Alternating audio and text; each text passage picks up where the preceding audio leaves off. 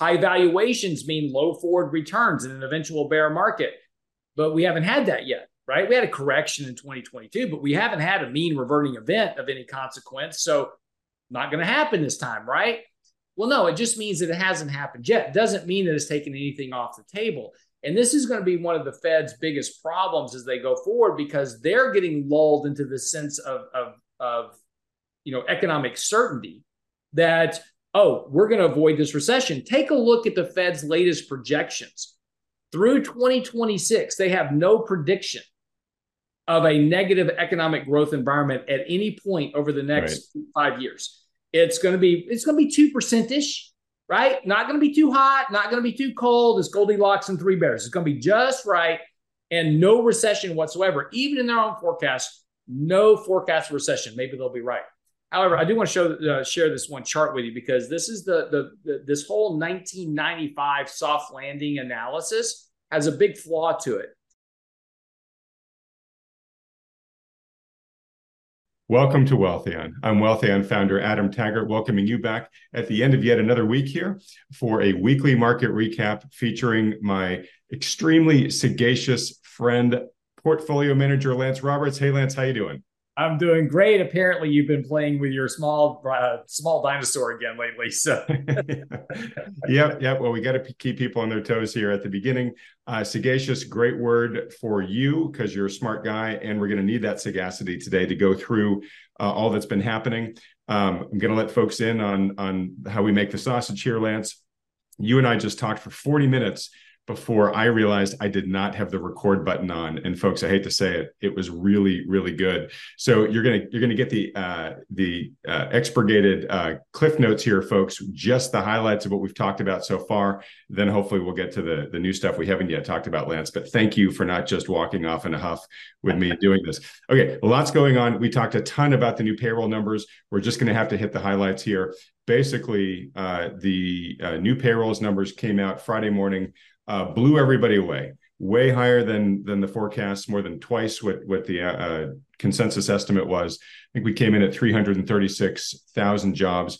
Rather than go through all the data, the sub data that I mentioned earlier, Lance, I'll just get to the punchline, which is this is a real head scratcher data for most analysts. We've been seeing consumer spending, its growth weaken. We've seen a lot of strikes going on.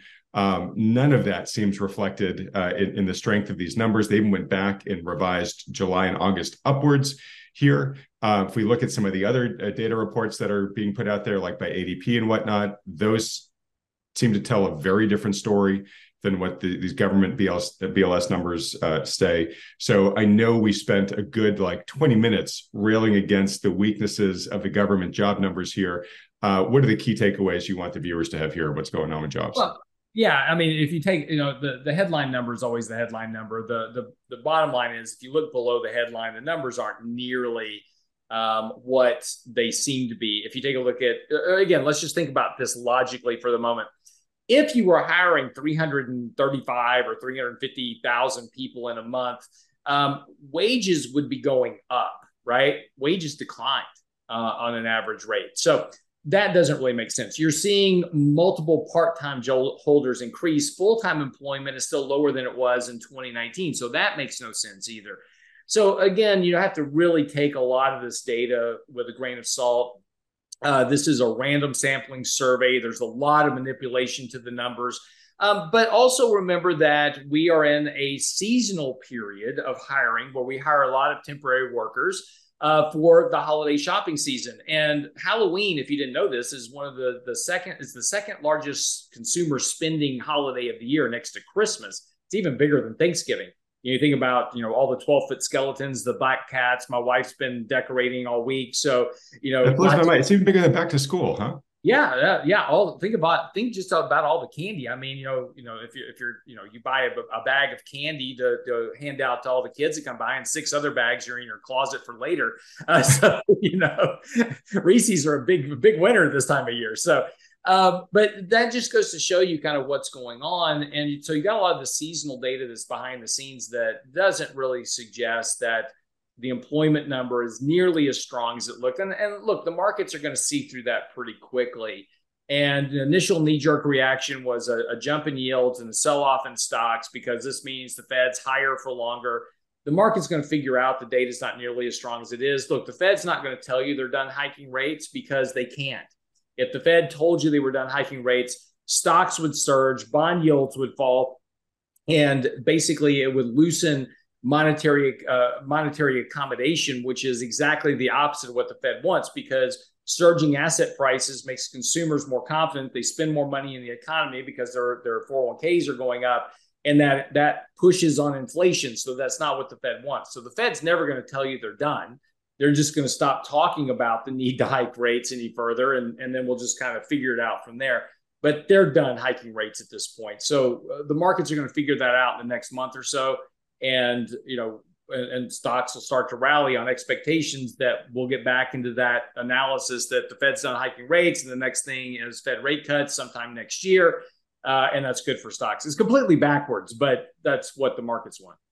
Yeah. So when we spoke, when the recording was off, you'd put on your conspiracy theory hat for a second and said, thought you were going to let me off. Potentially what might be going on here too is the Fed is whispering in the ear of the BLS saying, hey, look, I need really strong jobs numbers because I need the air cover to stay higher for longer, right? And then I put on my conspiracy hat and said, and potentially whispering in the BLS's other ear is the administration saying, hey, we got to get reelected in a year, so we need rosy job numbers too, right? Not necessarily saying that that's going on, although I gotta feel there's some pressure on both sides, applying here to the BLS for this. But who knows, right? I mean, and then we had a nice long discussion about like, should we even really be looking at this data anymore? The BLS data just seems to be so far afield from what a lot of the much more close to the source data sources that we look at when they talk about jobs. And we basically said, well, look, we don't have a hell of a lot else to look at, so we got to look at something. But it's a highly imperfect indicator. We'll put it that way. Yeah, it is. And again, it's if you're gonna go shopping for cars, you got to look at something, right? I mean, you can't go shopping and empty the lot and try to figure out what you want to buy.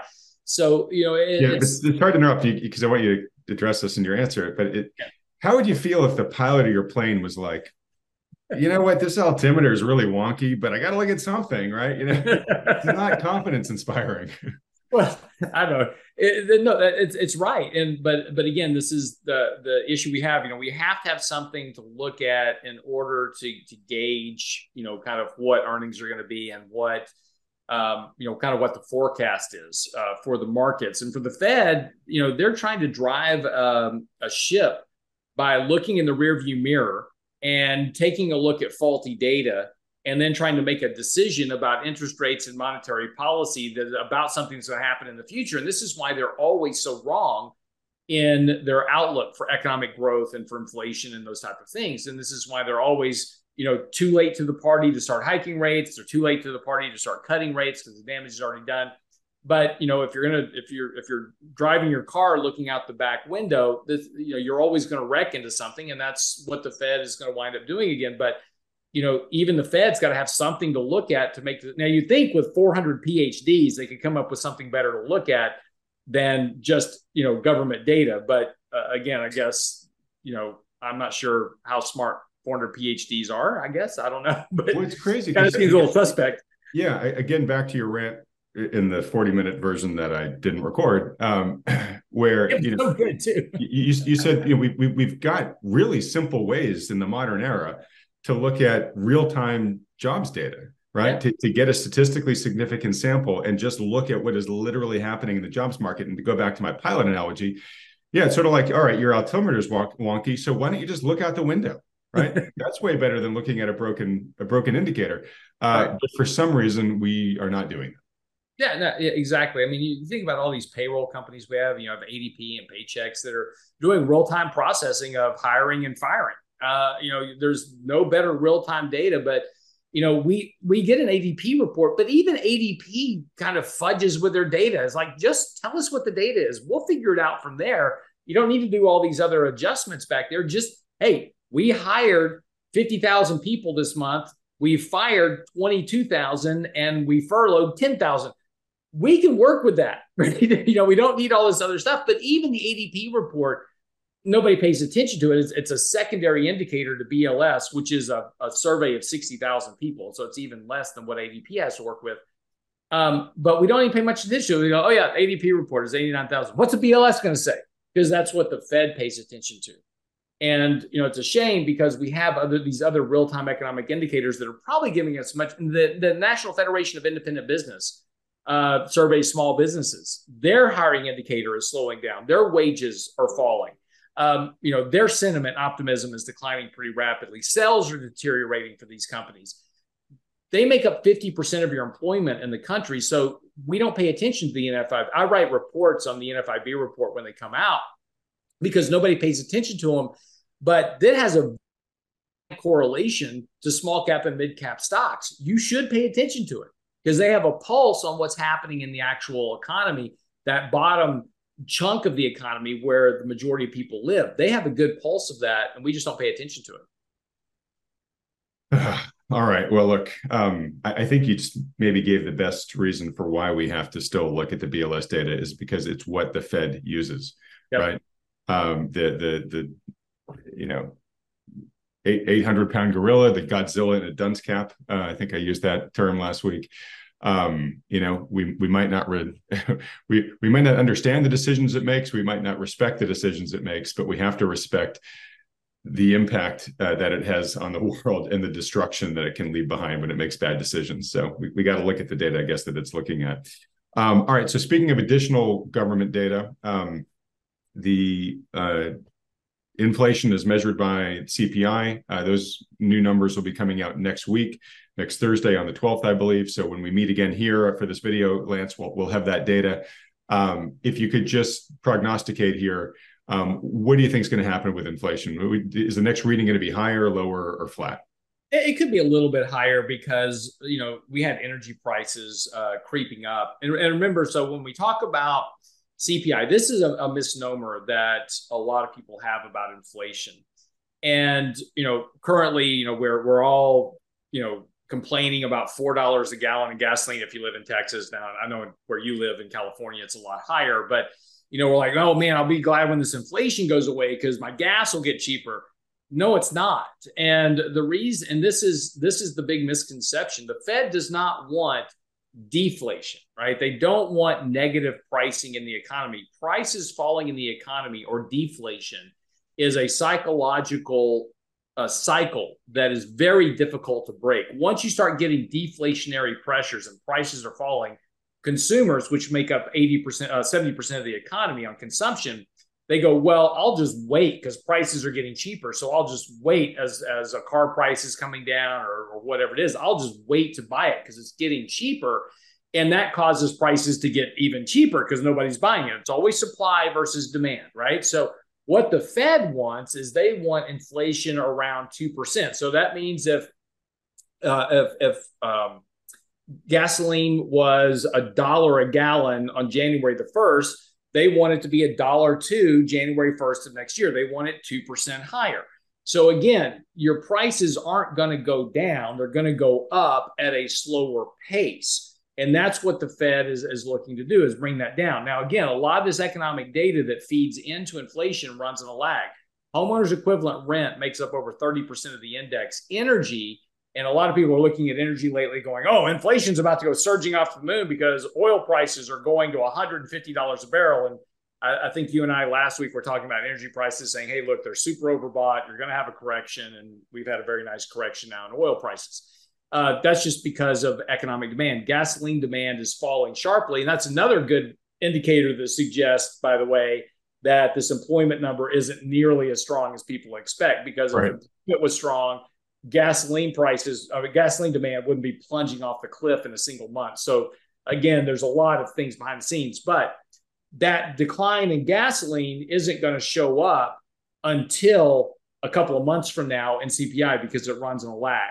And oil prices have nothing specifically directly to do with a CPI inflation calculation. So when you're looking at the CPI calculation, energy makes up 7% of CPI, but that's gasoline, that's home heating costs, home cooling costs, utilities. There's no input there for oil prices. It's all the byproduct of oil prices. So yes, there's an indirect effect of higher oil prices, but what happens to the prices of the byproduct is what's more important. So that big drop in gasoline is going to be a deflationary impact, or I should say the correct term, disinflationary impact to CPI in a couple of months. So long answer to get to the point that we might see a little bit higher CPI, a little hotter CPI at this next read, but I would expect that to go back to its more kind of 2.2% trend, in November and December.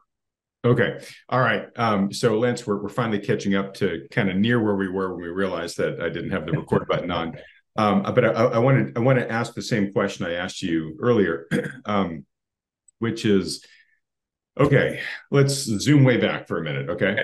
So 2019, end of 2019, if I had talked to my network of contacts, just people I know, and told them, hey, everybody, your cost of living in your key essentials, right? Your food, your fuel, your shelter, your healthcare, whatever, the things that really matter. Forget about luxuries for a second.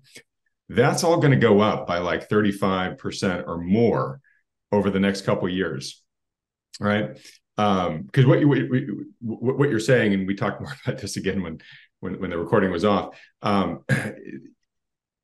the Fed is playing for disinflation, meaning it wants to bring the inflation rate down to its 2% target. It is not playing for deflation, meaning lower prices ahead, right? So it's just trying to get to a more stable baseline for price stability, right, of prices, meaning these big increases that we've seen over the past couple of years are not going to be rolled back, right? For folks that are sitting there hoping, oh, okay, well, hopefully once all the dust settles, things will become affordable again. That's not the Fed's plan, right? And so if indeed we are just now at a higher cost of living, like I said, back in 2019, if I had asked my network of contacts then, I don't know very many who would have said, oh, all right, I'll be fine then. I know a ton who would have said, then it's game over for me. Like, I don't have the ability to absorb that into my current lifestyle, right? So help me just understand this, right? We've had that what apparently seems to be permanent, substantial leap in cost of living. How can we absorb that over time without just some sort of mathematical adjustment? Like, we just have to spend, like the economic spending is going to have to drop because people just don't have, the wherewithal that they did back at the end of 2019. Right. And back then, we could have talked about surveys where 60% of households couldn't come up with $400 in an emergency, right? I mean, there were a lot of people were really tight back then. So when does the reckoning of this happen, or will there not be one? Well, this is the soft landing, no landing scenario conversation. And that's something I do want to talk about here real quick as well, because I think it's an important factor. But again, you have to go back and ask that same question. So yeah, let's go back and ask Bob in 2019, say, hey, Bob, I know you're living paycheck to paycheck pretty much right now. You don't have $400 in the bank, but over the next, year or so, your costs are going to go up 35%. And he's going to go, well, I can't afford that. It's like, okay, well, what if I give you a whole bunch of money to help you out? And he's like, oh, okay, well, that's fine. Then I can do that. And that's what we did, right? We raised the cost, but we gave people money. Well, a lot of those benefits are just now starting to roll off.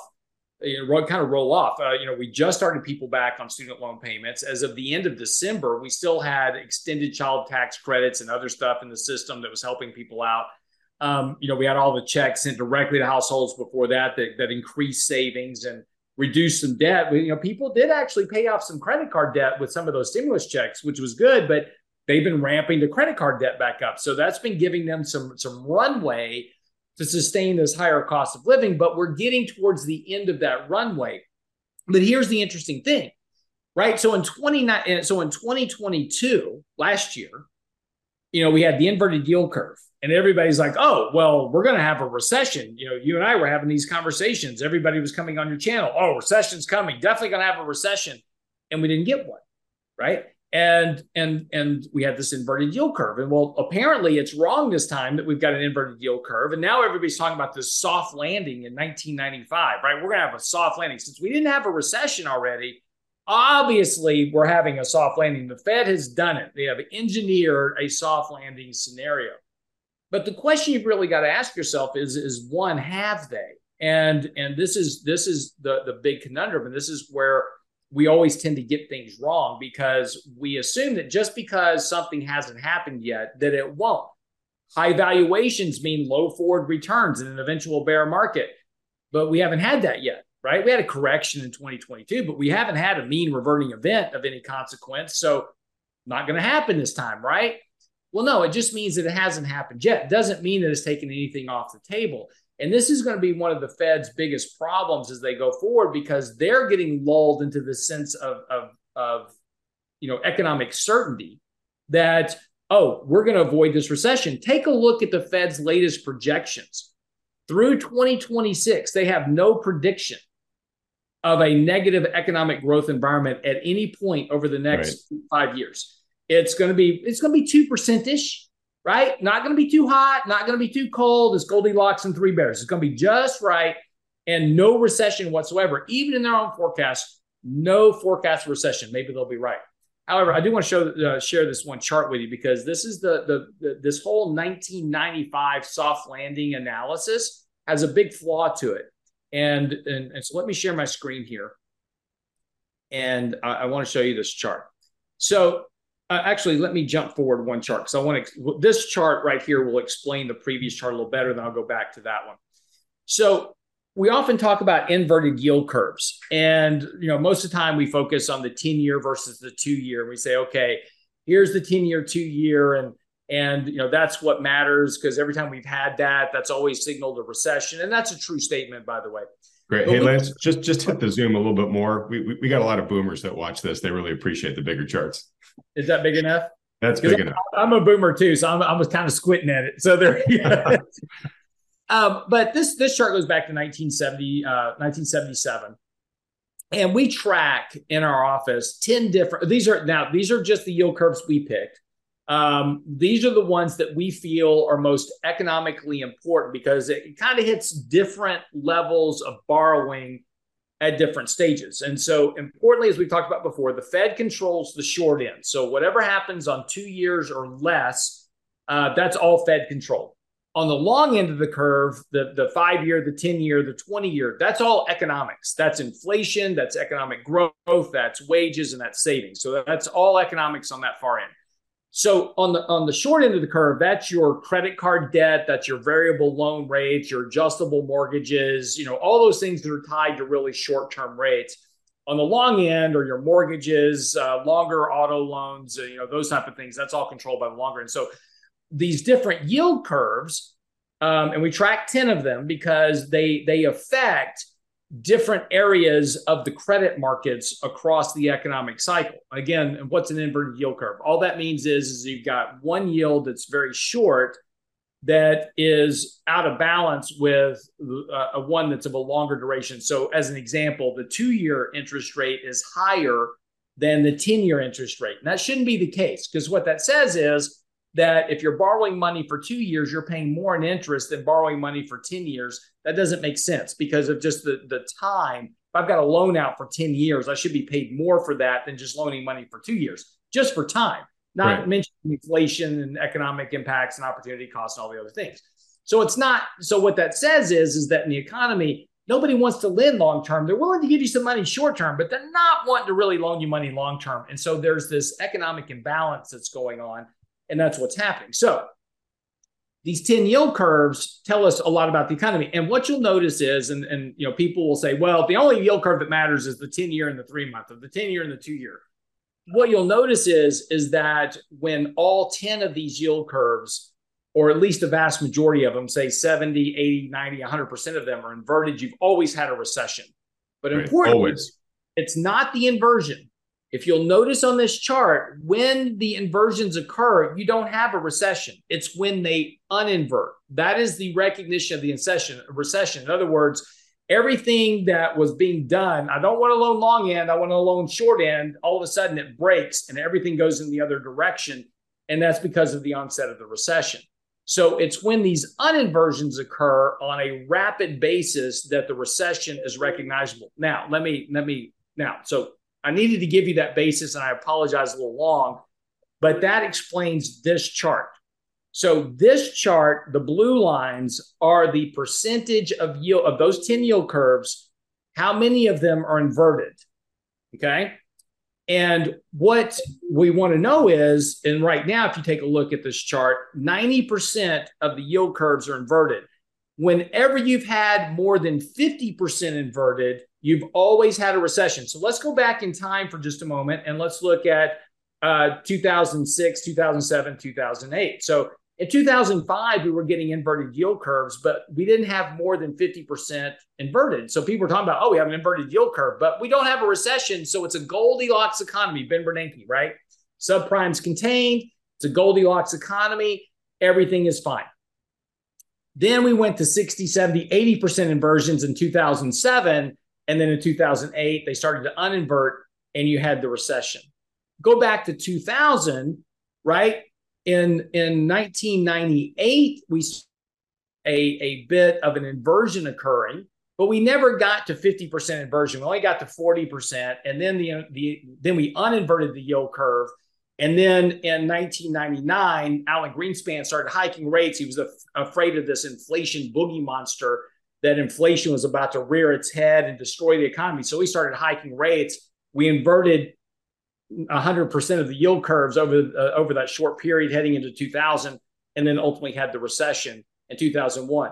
But I want you to take a look beyond a little bit back. So everybody's talking now about 1995. 1995, the Fed was hiking rates, but we didn't have a recession, and we had this soft landing in the economy. But if you take a look at the chart, we never even had a hint of a recession, of an inverted yield curve in 1995, 1996, 1997. We had no inversion of any of the yield curves during that period. The economy was doing fine. Yes, the Fed was hiking rates. We had long-term capital management blow up. We had Asian contagion. We had the Russian debt default. We had a lot of other impacts from the Fed hiking rates. But there was a quote-unquote soft landing because none of the yield curves were inverted. We have 90% of yield curves as of today inverted. And people are saying, oh, we're going to have a soft landing. This is not 1995 from an economic standpoint, much less the amount of debt that we have in the system. But there is a vastly different economic backdrop of the yield curve inversions today versus 1995. And again, previously, any period prior to this, when you've had more than 50%, you can see back in 1998, we were inverting it. 1990, we had 60% inverted. 1991, we have a recession. All through history, anytime you've had more than 50% inverted, you've had a recession. So expecting this time to be different is probably a pretty far stretch for both the Fed and for the kind of mainstream media people in general. Okay. Really good, detailed answer to my question. I'm gonna ask it one slightly different way, and then we're gonna move on to all the other questions that I got here.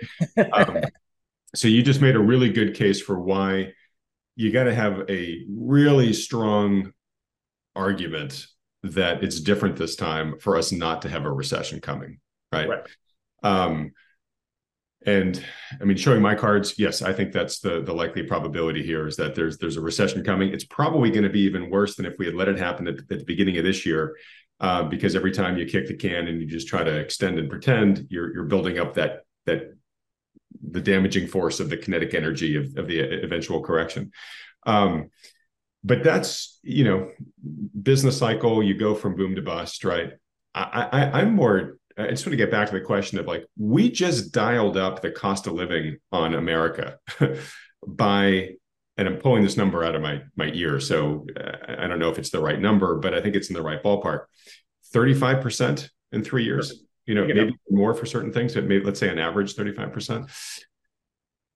Yeah, that might send us into a recession, but that's not a cyclical thing, right?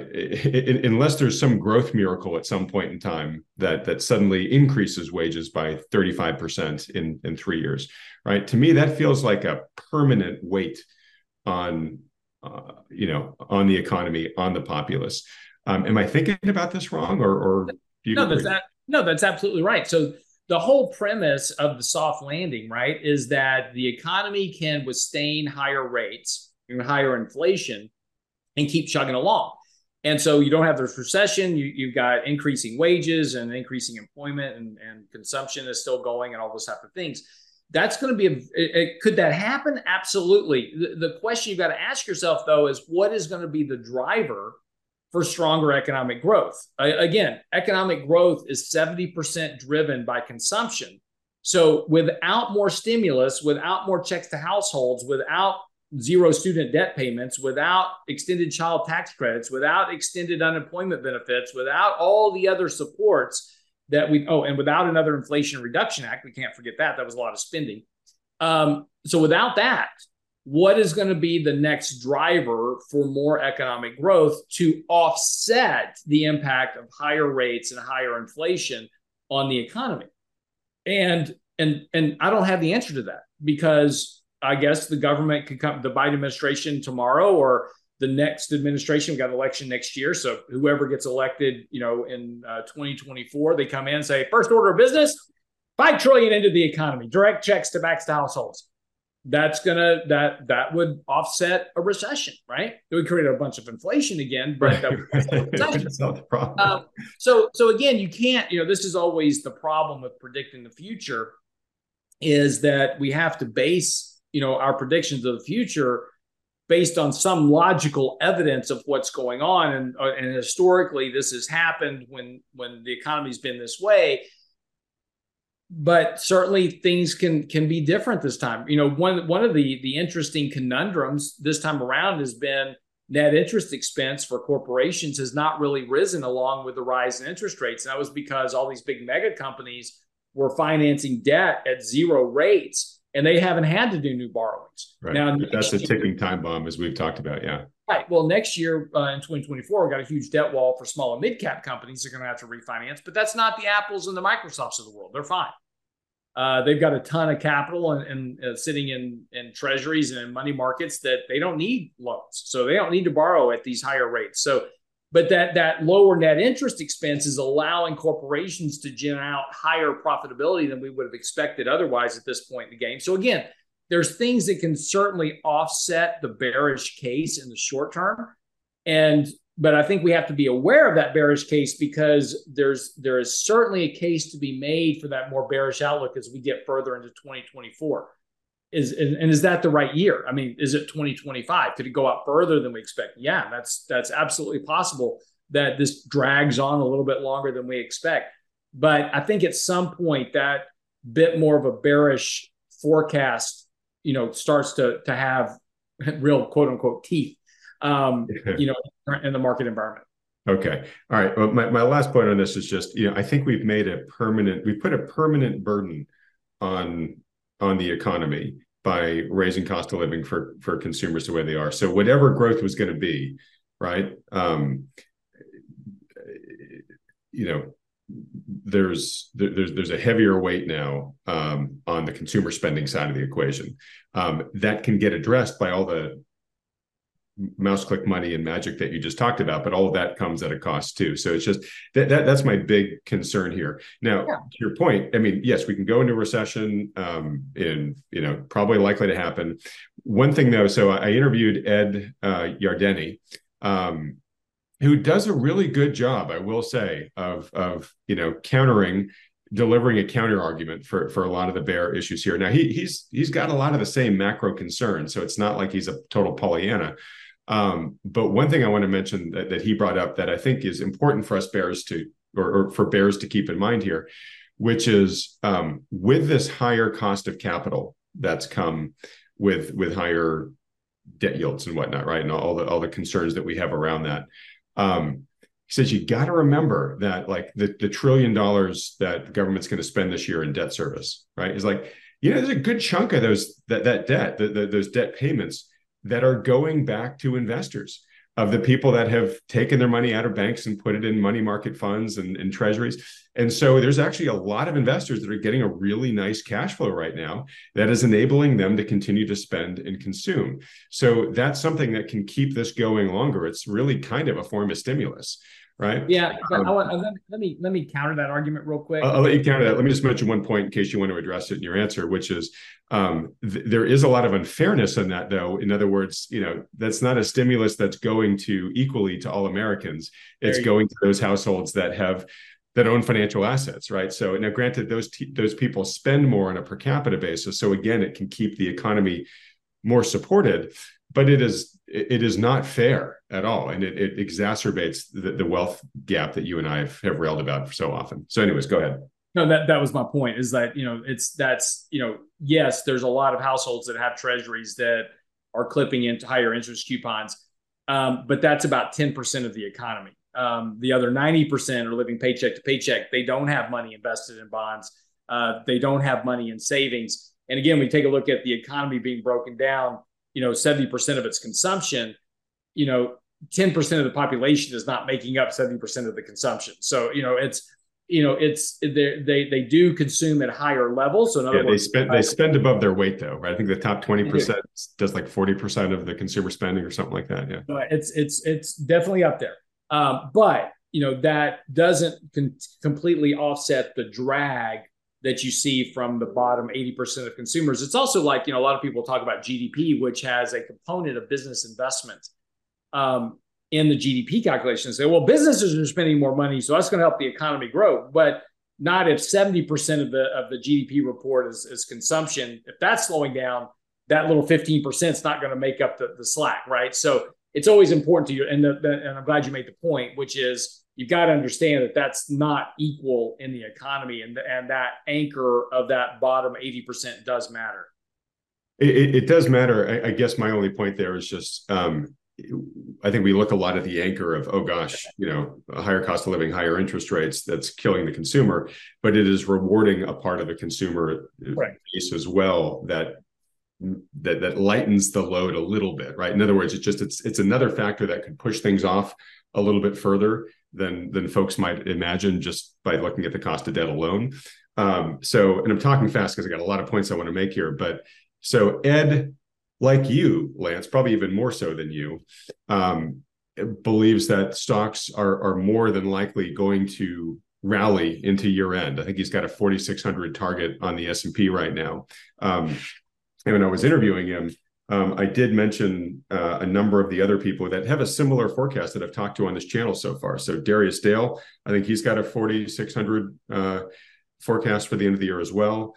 Sven Henrik thinks more than likely stocks are going to end the year higher. I know you do. I had Thomas Thornton on the channel earlier this week, has a similar outlook. Again, folks, nobody knows what's going to happen here, but earlier this week and late last week, as folks were really beginning to freak out about the higher bond yields,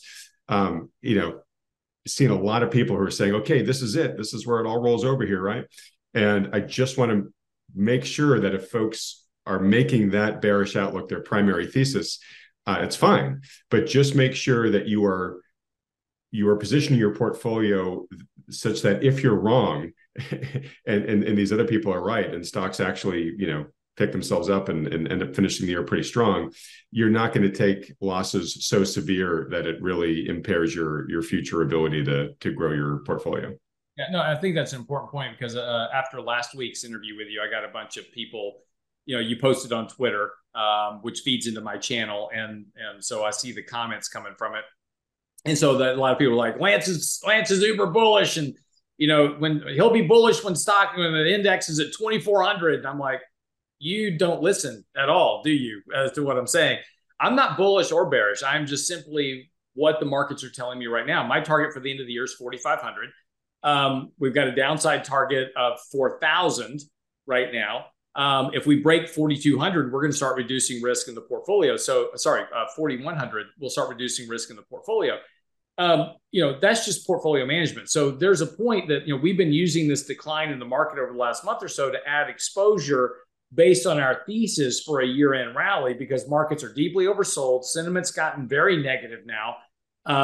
You've got a very high put-call ratio, which suggests that people are just, completely on the wrong side of the chart. They're too bearish. Sorry to interrupt. While you're doing your litany, do you mind pulling up the chart of the S&P that you pull up every week, just so we can map to where we are right now? Sure. So now you completely broke my train of thought, but give me a second. No, I'm sorry, but you were basically saying, look, markets Yeah. very sold in the short term. Like just lots of reasons to say, there's a Yeah. lot of negative Oh, sentiment out there, maybe setting up. I'm just teasing you. Okay. You're like my wife, always interrupting me right in the middle of a good thought. And I don't get them My that role. often. I don't get good thoughts that often. So, give it to me while I got it. I'm your internet wife. I like that. Exactly. So here's the chart of the S&P. Again, take a look at the top chart indicator. That's our relative strength index. Those little red dots are when the markets are oversold. And if we go back in time, whenever the market has been this oversold on a relative basis, you always get at least a reflexive rally in the market. So the reason I've got 4,500 kind of pegged, it's going to be about kind of in this range, 4,400, 4,500 is about where we're going to run into resistance at the 50 and the 100-day moving average.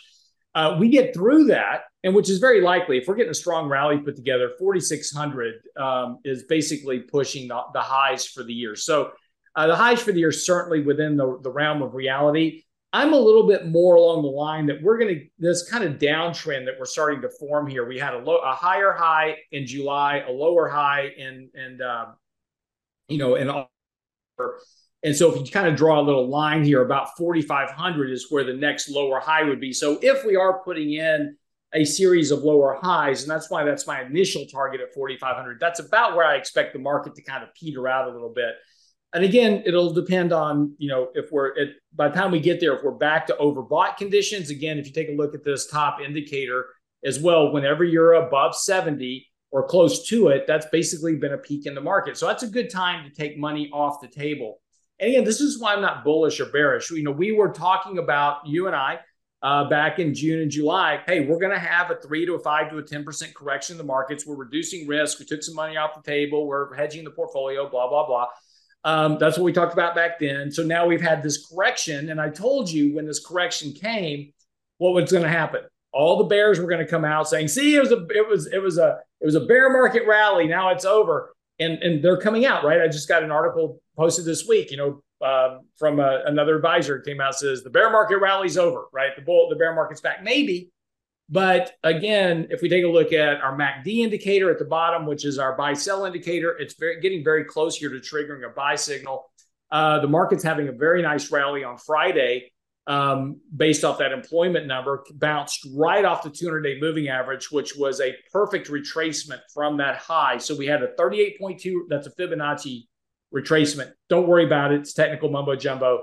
But basically, we had a perfect retracement of an initial Fibonacci retracement scale that sets that technical price move now back for that rally. So again, we get a rally here in stocks. If we start to see some weaker economic data, that's going to boost the rally even more, because that means the Fed's going to be closer to cutting rates than hiking rates.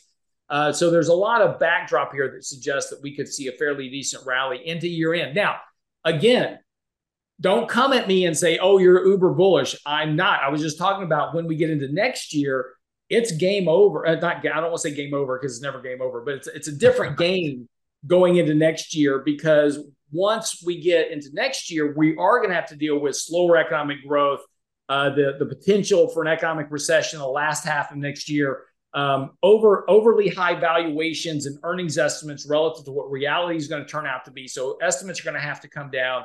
That's going to weigh on prices. Now, it doesn't mean the markets are going to collapse and we're going to have a 50% decline, but it does suggest that we could have, another kind of tough year next year, treading water back and forth and really kind of having difficulty finding some footing for the markets. Again, just a sloppy year, not necessarily an end of the world type event. And I do want to show you one other thing here, just very quickly, because we do. Actually, can I ask a question two questions before you hop off this chart? No, at least you didn't interrupt me that time. Yeah, go ahead. Okay. All right. So first off, I want to emphasize why we do this, right? Why we keep bringing this chart up here. Yep. Well, you just left the chart I was going to comment on, buddy. Oh, I'm sorry. I go back. Hold on. Okay.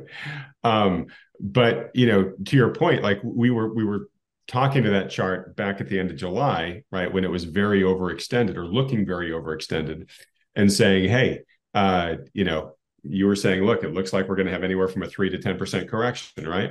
And that is how it played out, right? And so, looking at the technicals are not the entire story by any stretch, but they do give us, some good indicators to be able to sort of develop some probabilities of what's likely to happen, in the relatively near future. Hopefully you're bringing the chart up here because I'm going to speak to it. I'm trying to, and now I'm having technical difficulties. So give me just a second. Okay, no worries. But basically, and I'll speak from memory here, we have your RSI indicators and your MACD indicators, which were plunging over the past couple of weeks.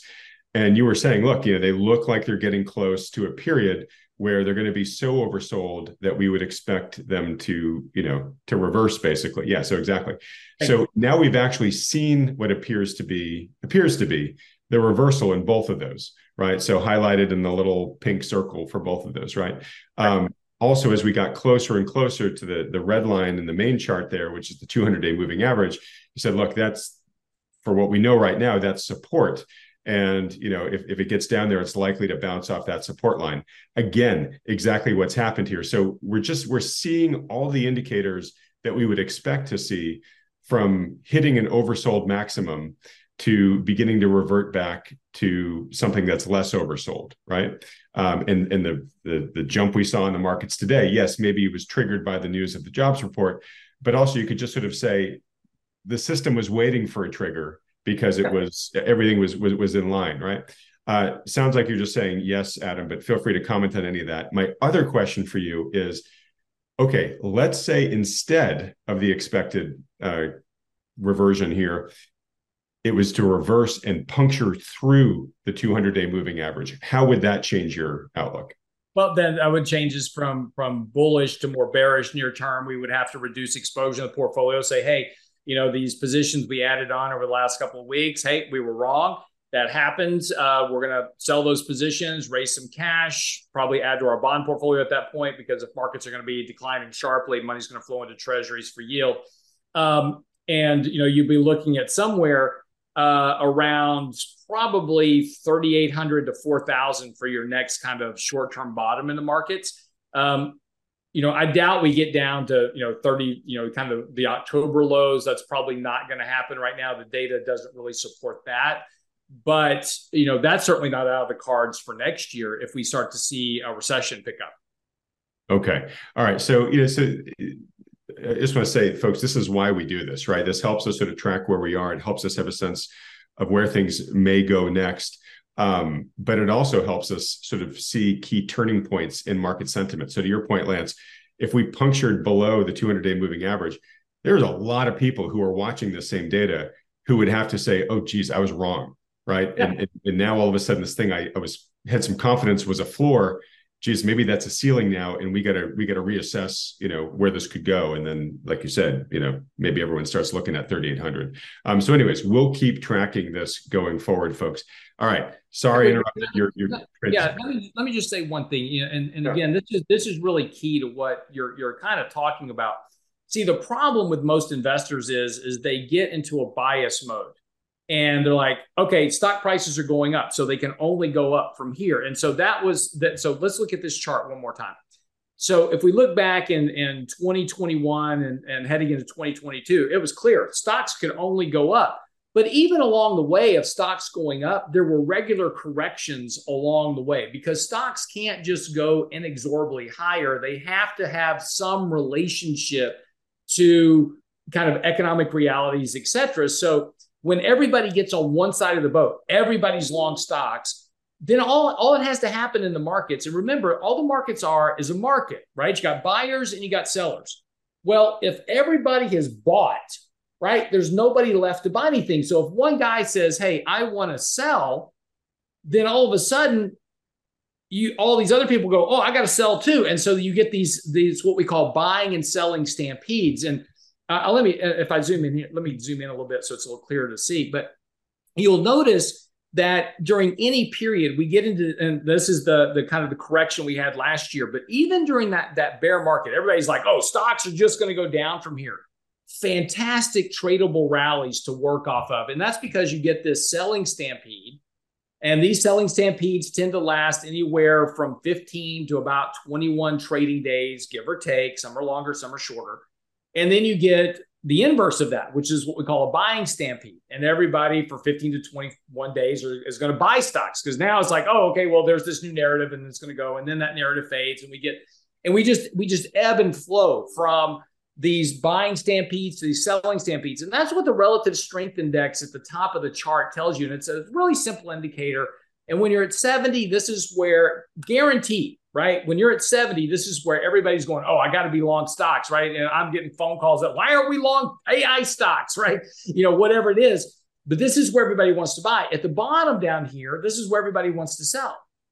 The first rule of investing is to buy when nobody else wants to buy something, sell something when everybody wants to buy it. And right now, think about what everybody doesn't want to own. That's the stuff you should be buying. Think about everything that everybody wants to own. That's probably the stuff you should be selling. And that's generally the way it works more often than not. And it's a great rule to follow. All right, great. So this whole discussion on this chart interrupted your flow to another chart that you wanted to go to. So I want to make sure you get to speak to that. Well. I just wanted to put some context around the rally this year. And again, markets are up, 11, 12% year to date. But again, I just want to remind you that this has been a very tough year for every portfolio manager. It's been a tough year for us. It's been a tough year for everybody. And that's because if you run any type of portfolio that all of it is more long biased, and we're more long biased now, we do hedge, we do short from time to time as a hedge. But primarily, we're long-term managers, so we're mostly long biased most of the time. We do hedge risk with other instruments, of course. But again, this has been a tough year for markets in general. And if we take a look at this chart in particular from the first of this year, let me just back up here real quick, and we'll just say January of this year. So the top chart, the red line, is the S&P 500 equal weighted index. Right now, year to date, that index is up 12.47%. The bottom line, the black line, is the equal weight index, which is negative 2% year to date. So that massive gap in performance is basically those top 7 mega cap stocks, or the top 10 mega caps that absorb all the passive inflows. That's Apple, Microsoft, Google, Nvidia, Tesla, Meta, those stocks. That's what's performed this year. That's what's holding the overall index up. And even in the equal weight index, those same stocks are in there. They just have an equal weight. So you can see that the impact of those top 10 market cap weighted stocks have created all of the returns this year in the market versus the other 493 stocks in the index. So for anybody, if you're don't look at the S&P this year to judge your performance in your portfolio. Look at the equal weight index. That is a much better predictor of what your portfolio is probably doing this year. All right, great. We've talked about this. And of course, the big question is what's going to happen with flows in the Magnificent Seven going forward. If they continue to gobble up all capital inflows and capital inflows are positive, they should do fine. But if they don't, not only will they get hit, they'll take everything down with them. Right. Well, and the question is why are they going to get hit? What would cause that? And, last year, FANG stocks took a hit through October. And I wrote the article on November the 4th of 2022 saying, are FANG stocks dead? And I made the case why they aren't, because of stock buybacks, because of passive inflows. And that's not going to change. Passive inflows have now largely outstripped active inflows into money. And so the more money we keep pouring into ETFs, and regardless of whether you're buying them passively, you're just buying an S&P index and holding it, or if you're just trading ETFs rather than trading stocks, it's all the same. All that money flows into those stocks. And there's really nothing that suggests that's going to change anytime soon. And so that's going to make these markets a lot more difficult to navigate, because a lot of the fundamentals that used to drive markets aren't driving markets anymore. And that's a real challenge for people like us that are fundamental investors. Because you're fighting the giant mindless robot of passive capital flows. Yeah, absolutely. Yeah. Which is one of those things that my worry there, right, is the market just habituates around that and just says, well, all that really matters is what the giant mindless robot's doing. And then everybody jumps on that bandwagon, and then it stops working and takes everything down with it. Oh, that could absolutely be the case. Again, you just got to you've got to kind of make the argument of what's going to cause, everybody to sell their technology sector ETF or sell their shares of Apple, Google, Microsoft. What's going to cause that? I mean, you've got to have these companies come in and start, really talking about a downturn in earnings and really. Well, I mean, we could talk about shrinking revenues. I mean, that applies to Apple. I mean, Oh, it does. It trees does. don't grow to the moon, right? At some point, these companies become worth the entire GDP, and then there's no more to grow beyond that, right? Absolutely. No, that's a fair statement, and I don't have the answer for you, Adam, of what's going to cause that massive shift in mindset, because again, it's a Wall Street product. That's what Wall Street promotes. BlackRock is a huge promoter of their ETFs. It's a massive inflow for their company. So, this push to get more and more people just to invest in ETFs. And again, now, 401k plans, we've got all these fiduciary responsibilities with 401k plans, these Department of Labor guidelines where we have to provide the lowest cost product into 401k plans. Doesn't matter whether they perform or not.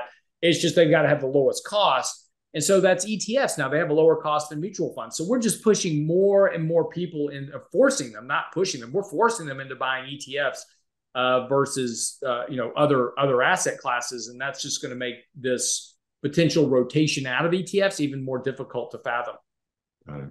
All right. Well, look, we haven't even talked about bonds yet. I want to get there, but very quickly, I want to get your thoughts on something that I think is pretty important here, which is right now in bond land, right? We're seeing the yield curves starting to uninvert, right? And they're uninverting by a bear steepening, right? So, as you said earlier, Lance, a yield curve inversion is when the short end of the curve yields are higher than the long end of the curve yields, right? And this is what the Fed's been controlling with its super aggressive rate hike campaign. Now, I think most people expected that the curve was going to invert because the Fed was going to pivot and start lowering yields, and those would come back down to be, lower than the long end yields. Instead, what we're seeing is what's called a bear steepening, which is the yields on the longer end of the curve are coming up to match the high short end, right? And there's a lot of damage that can do, right? Steepening of the further end of the curve has I think Alf Pecatiello, when he was on last week, said that has like 10 times more impact on economic growth than monkeying around with the short end of the curve. But I want to talk for a second about the impact that this is having on the banking system. Banks lend short, they borrow short and lend long. Right. So their existing portfolio of loans that they've made by lending long were done back in an era where it was like, rates were like 3%. Right. So that's what their income coming in is coming from. When they borrow short now, they're borrowing at, north of 5. Right. So that's hurting their business model. Right. Now, at the same time, their reserve assets, which were largely made up of safe assets like treasuries, the higher yields go, the more impaired their current book balances are, right? So banks are just in this increasing vice as long as rates keep going up here. Where's the stat I had here? Unearned losses now at banks look like they're on track to hit a record 700 billion. Right. So I guess the question is as long as this higher for longer keeps going on, and let's assume for a moment that, the Jamie Dimon warnings, maybe come to pass, where we start seeing, Fed funds rate above 6% or maybe even higher. Like, how worried do we need to be about another big breakage in the banking system right now? Because everyone seems to sort of forgotten about it. Yeah, there was some worry, back at the beginning of the year, but now everything seems fine, right? Is it really fine, or are we kind of dancing around the rim of the volcano here? Well, I don't know if we're dancing around the rim of a volcano. Let's not be overly dramatic, but we certainly haven't resolved the banking crisis issue. Right after the regional bank crisis, we bought small trading positions in 2 little regional banks, PNC and Truist Financial. We actually sold Truist Financial today and actually bought more of our bond position today on that trade, simply because we're worried about these higher rates on earnings. So when these banks report earnings, they're going to show much bigger capital losses because of these higher rates. Now they still have the support of the bank term funding program that's keeping them out of failure, but these capital losses are certainly going to weigh on their overall earnings outlook and forecast. And so technically, Truist hasn't been performing as well as we have liked, so we took that risk off the table. We still like the company very much, has almost an 8% yield on it. We're going to come back to it, once it kind of stabilizes a bit and finds a bottom.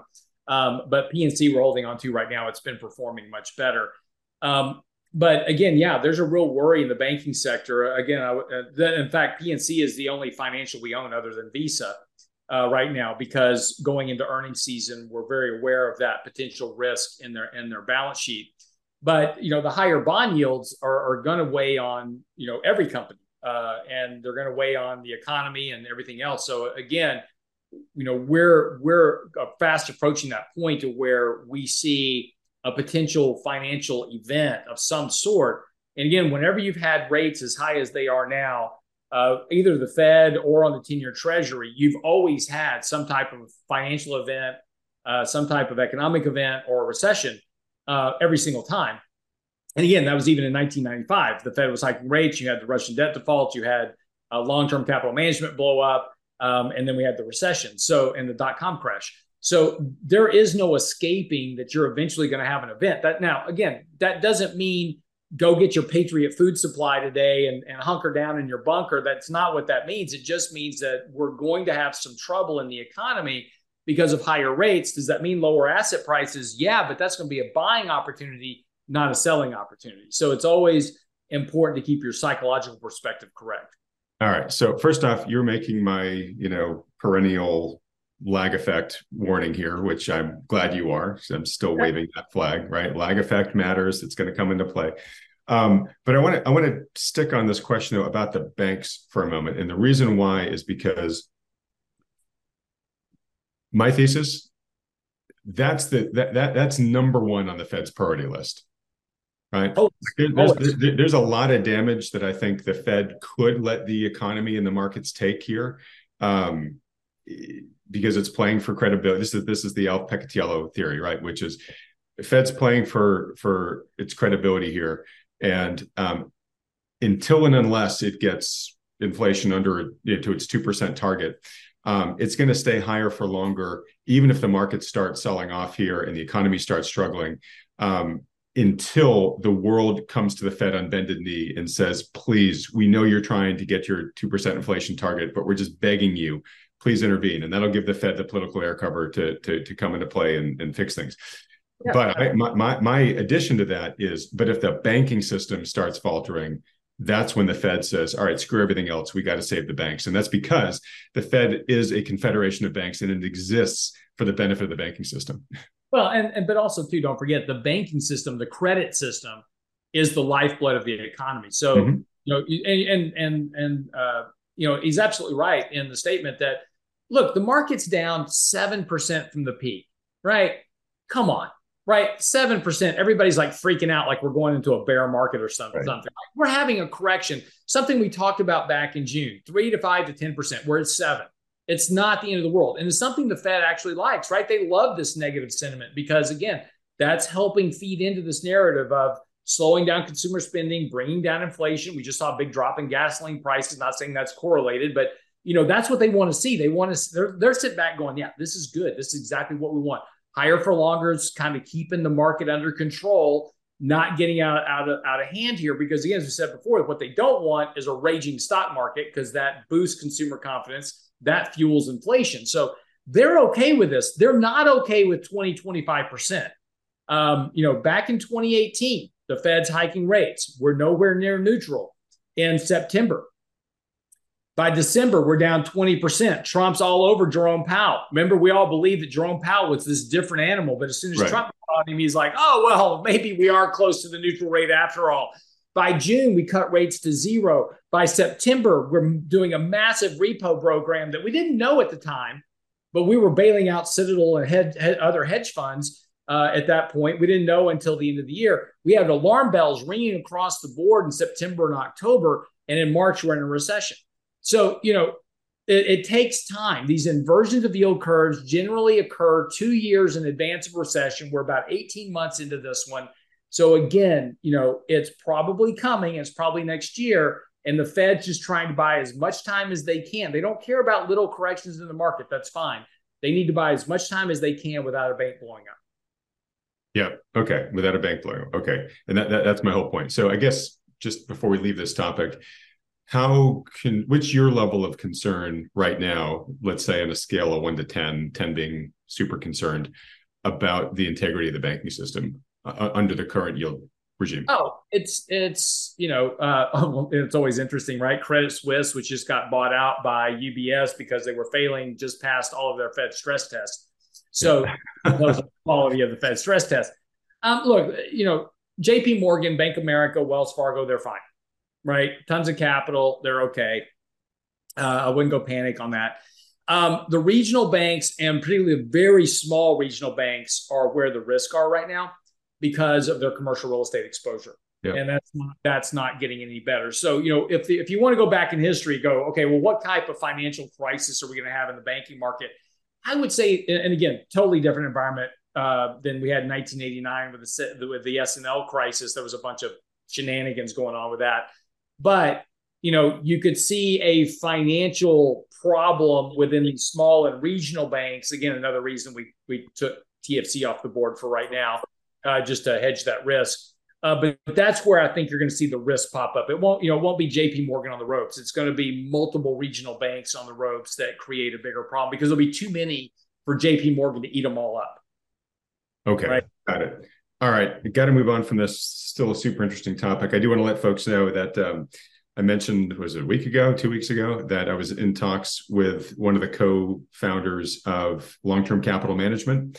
I did happen to land him, Victor Hagani. I'll be interviewing him next week. So keep your eye out for that interview. Sure to be very interesting.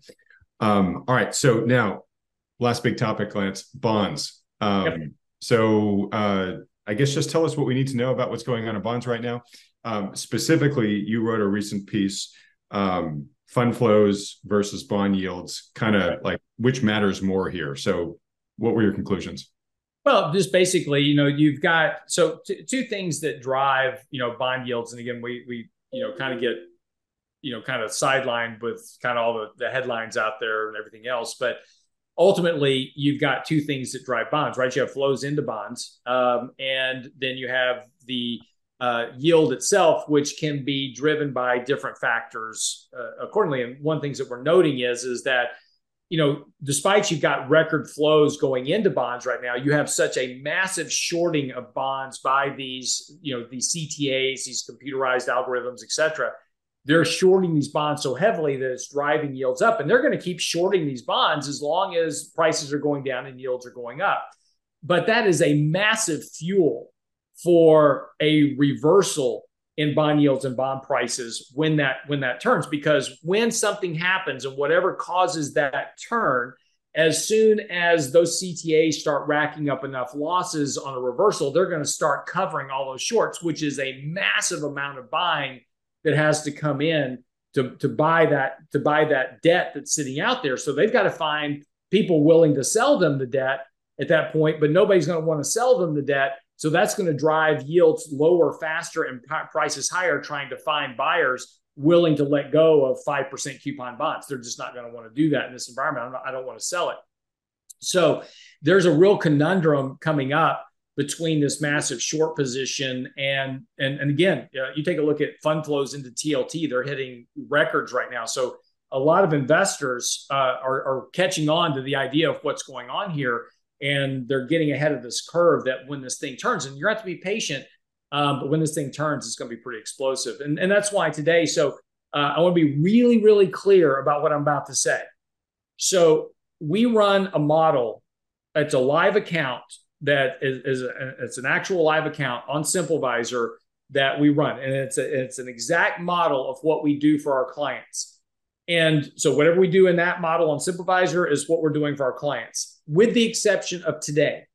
And the reason today is different is because recently we sold our TLT position and for all of our clients and bought a 10-year a 20-year treasury bond in its place. Well, because SimpleVisor doesn't have access to daily pricing on specific treasury issues, I did a swap of TLT to EDV, which is the Vanguard Extended Duration Bond ETF. So I actually have an ETF in the SimpleVisor model that is unlike what I have with client accounts that own the actual long treasury itself. Today, we're doing a trading position in EDV. This morning at the open, I increased our EDV position in that portfolio this morning for a trade. So I'm looking for a short-term reflexive bounce in yields over the next couple of months, maybe into December. Then I'll sell that new position and bring it back down to the same weight as our clients. But that's hard to do with actual treasury bonds. So I'm only doing it in the SimpleVisor model. So I just want to be really clear. This is a one-off trade that I'm not doing for clients, but doing on the SimpleVisor trading platform, because I think there's the deviation of price from the 200-day moving average is the largest on record. That cannot last for very long. You're going to get a reversion in price back to the 200-day moving average at some point. It can take a while. Like I said, it can take a couple of months. But so we're adding to this trading position in the short term. Again, then the other side of that is we sold TFC, Truist Financial, to reduce our equity risk. We also added a bit to our utility sector. We own Duke Energy. We added to that position earlier in the week because we're already starting to see flows back into utilities on the expectation that yields are going to start to come down as well. So we're starting to see some evidence that we're getting to the point of that curve. We're about to start seeing a reversion in yields. Okay. Super important. If you can, while I'm talking, if you can pull up a chart of TLT on your system, that's easy to do. Yeah. And I just want to clarify. So, thanks for clarifying for everybody what you're doing. We kind of got into your trades part of the discussion here. So it sounds like you just shared all your trades, but if there are more trades you did this week. No, that's it. That's it. Okay. But I just want to make sure, and thanks for clarifying, how SimpleVisor is somewhat deviating a little bit from what you're doing for actual clients for the reporting reasons that you talked about. You made one comment, which I want to make sure I understand, because I think maybe it was a misspeak. You said you were buying the EDV because you were expecting a bounce in yields. I don't think you're expecting a bounce in yields. Bounce in price. Yeah, you expect yields to come down. Okay, good. Just wanted to make sure folks didn't get confused by that. No, I appreciate that. When you're trying to talk off the top of your head, sometimes it's easy to misspeak on something. So yeah. But yeah, here's a chart of TLT for you. Okay. And I just want to, okay, this is what I thought it was going to be. So you can see the extremity of the recent sell-off, right? Way below the 200-day moving average. Folks that have been owning TLT and watching this have been feeling like their faces have been melting off. Totally get it.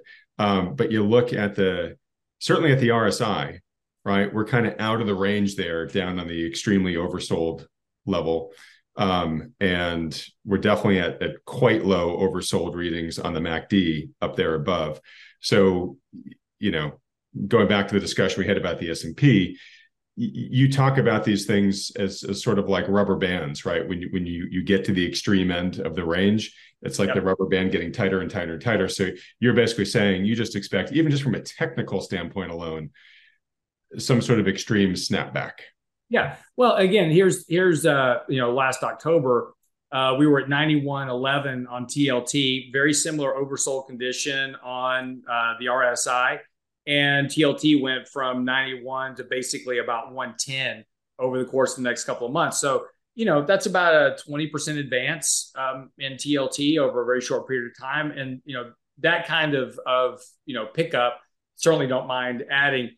Again, when we go back in history, whenever you've had these deep deviations from the 200-day moving average, you always have a reversal. So again, just, it's worth taking a look. Here's another, situation where this was in March of 2021, very deeply oversold relative to the index and to the 200-day moving average. And of course, very, very strong advance following that. So again, just, we've got that same technical. So this is strictly a technical trade. This has nothing to do with fundamentals or economics or anything else. This is just a price deviation technical trade that I think will play out over the next 3 to 5 months. Okay, great. Thanks for pulling that up. We did just go through your trades, so that's ticked off for the list. So I'm going to start wrapping it up here, Lance. And I want to thank you again for giving us so much time after the 40 minutes that we talked, where I realized we didn't have the recorder on. Total rookie mistake. Fortunately, I think that's the first time I've done that to you in the year and a half we've been doing this, but I'll commit it'll be the last. Real quick before we go, just your 60 seconds, because I know you wrote a piece about this. Looks like we talked about, what could happen with a government shutdown last week.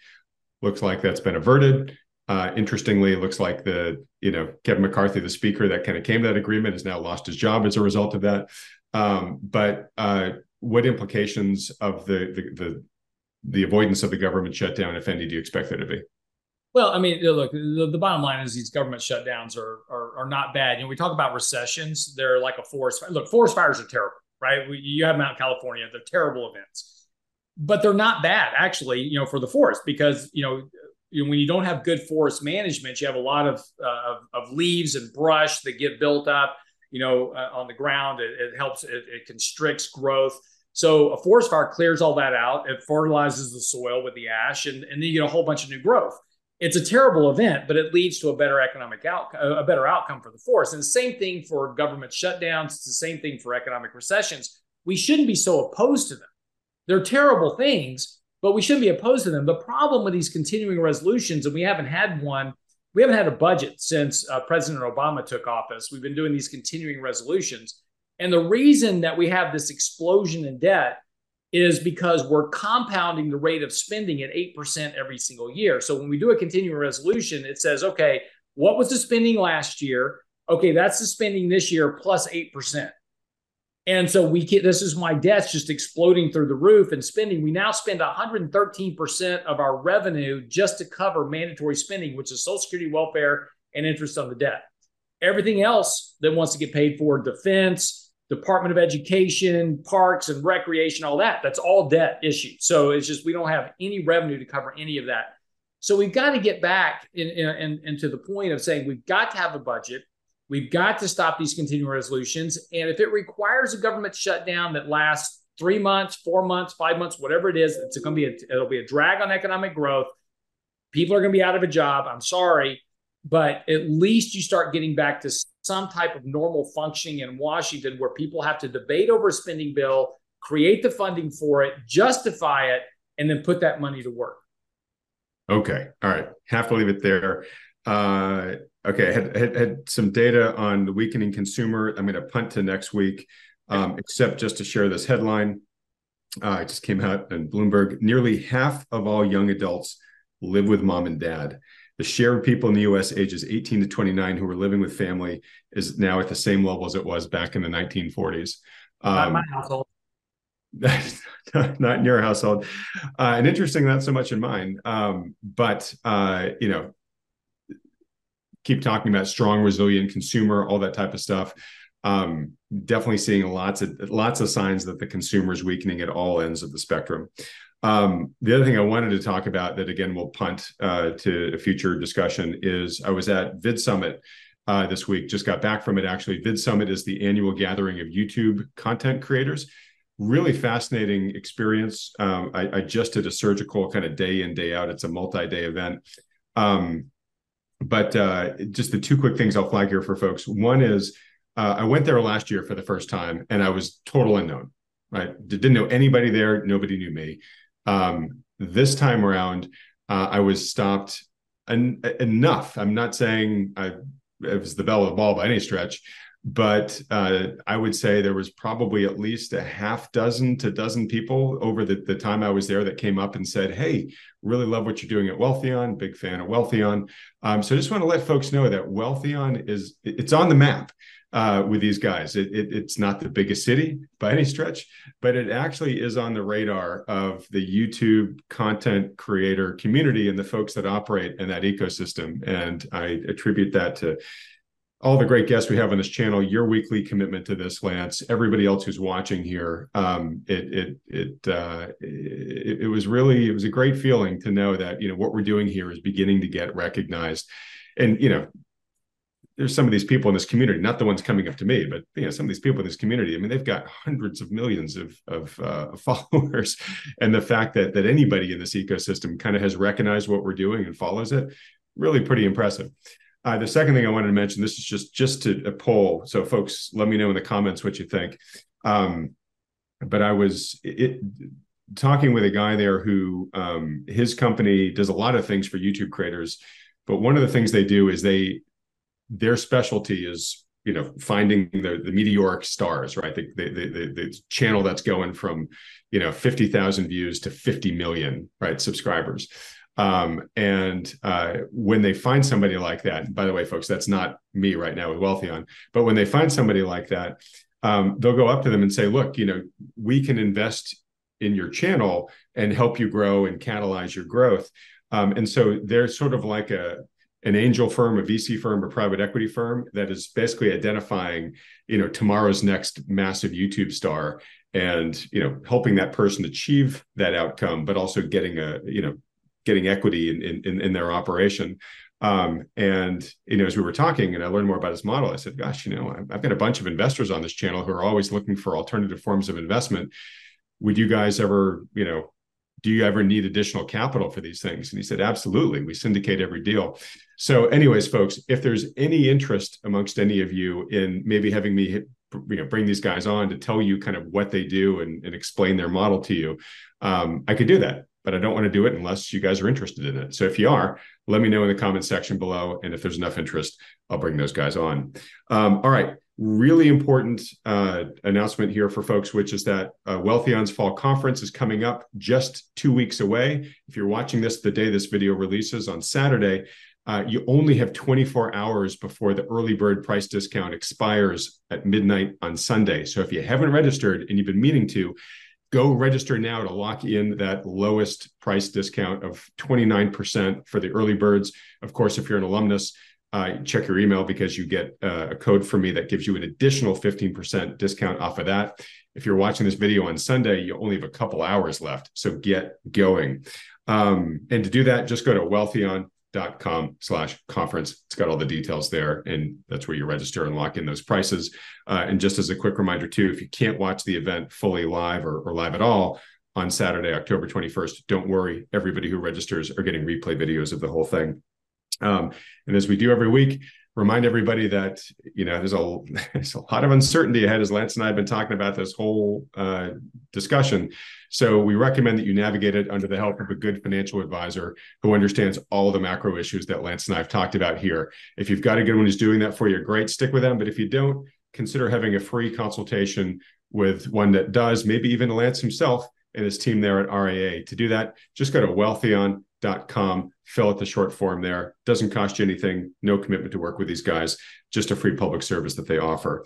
Lance, thanks, buddy. It's been wonderful. Folks, if the best part of your weekends, no matter what else happens, is listening to this conversation week after week after week, please let Lance know how much you appreciate him and his just existing in this world by hitting the like button and then clicking on the red subscribe button below, as well as that little bell icon right next to it. Lance, buddy, you get the last word as usual. Nope. Look, I have no idea what's going to happen next, but we'll talk about it next Friday. All right. Thanks so much, buddy. Again, thanks for soldiering through the stupid not having the record button on. Everybody else, thanks so much for watching.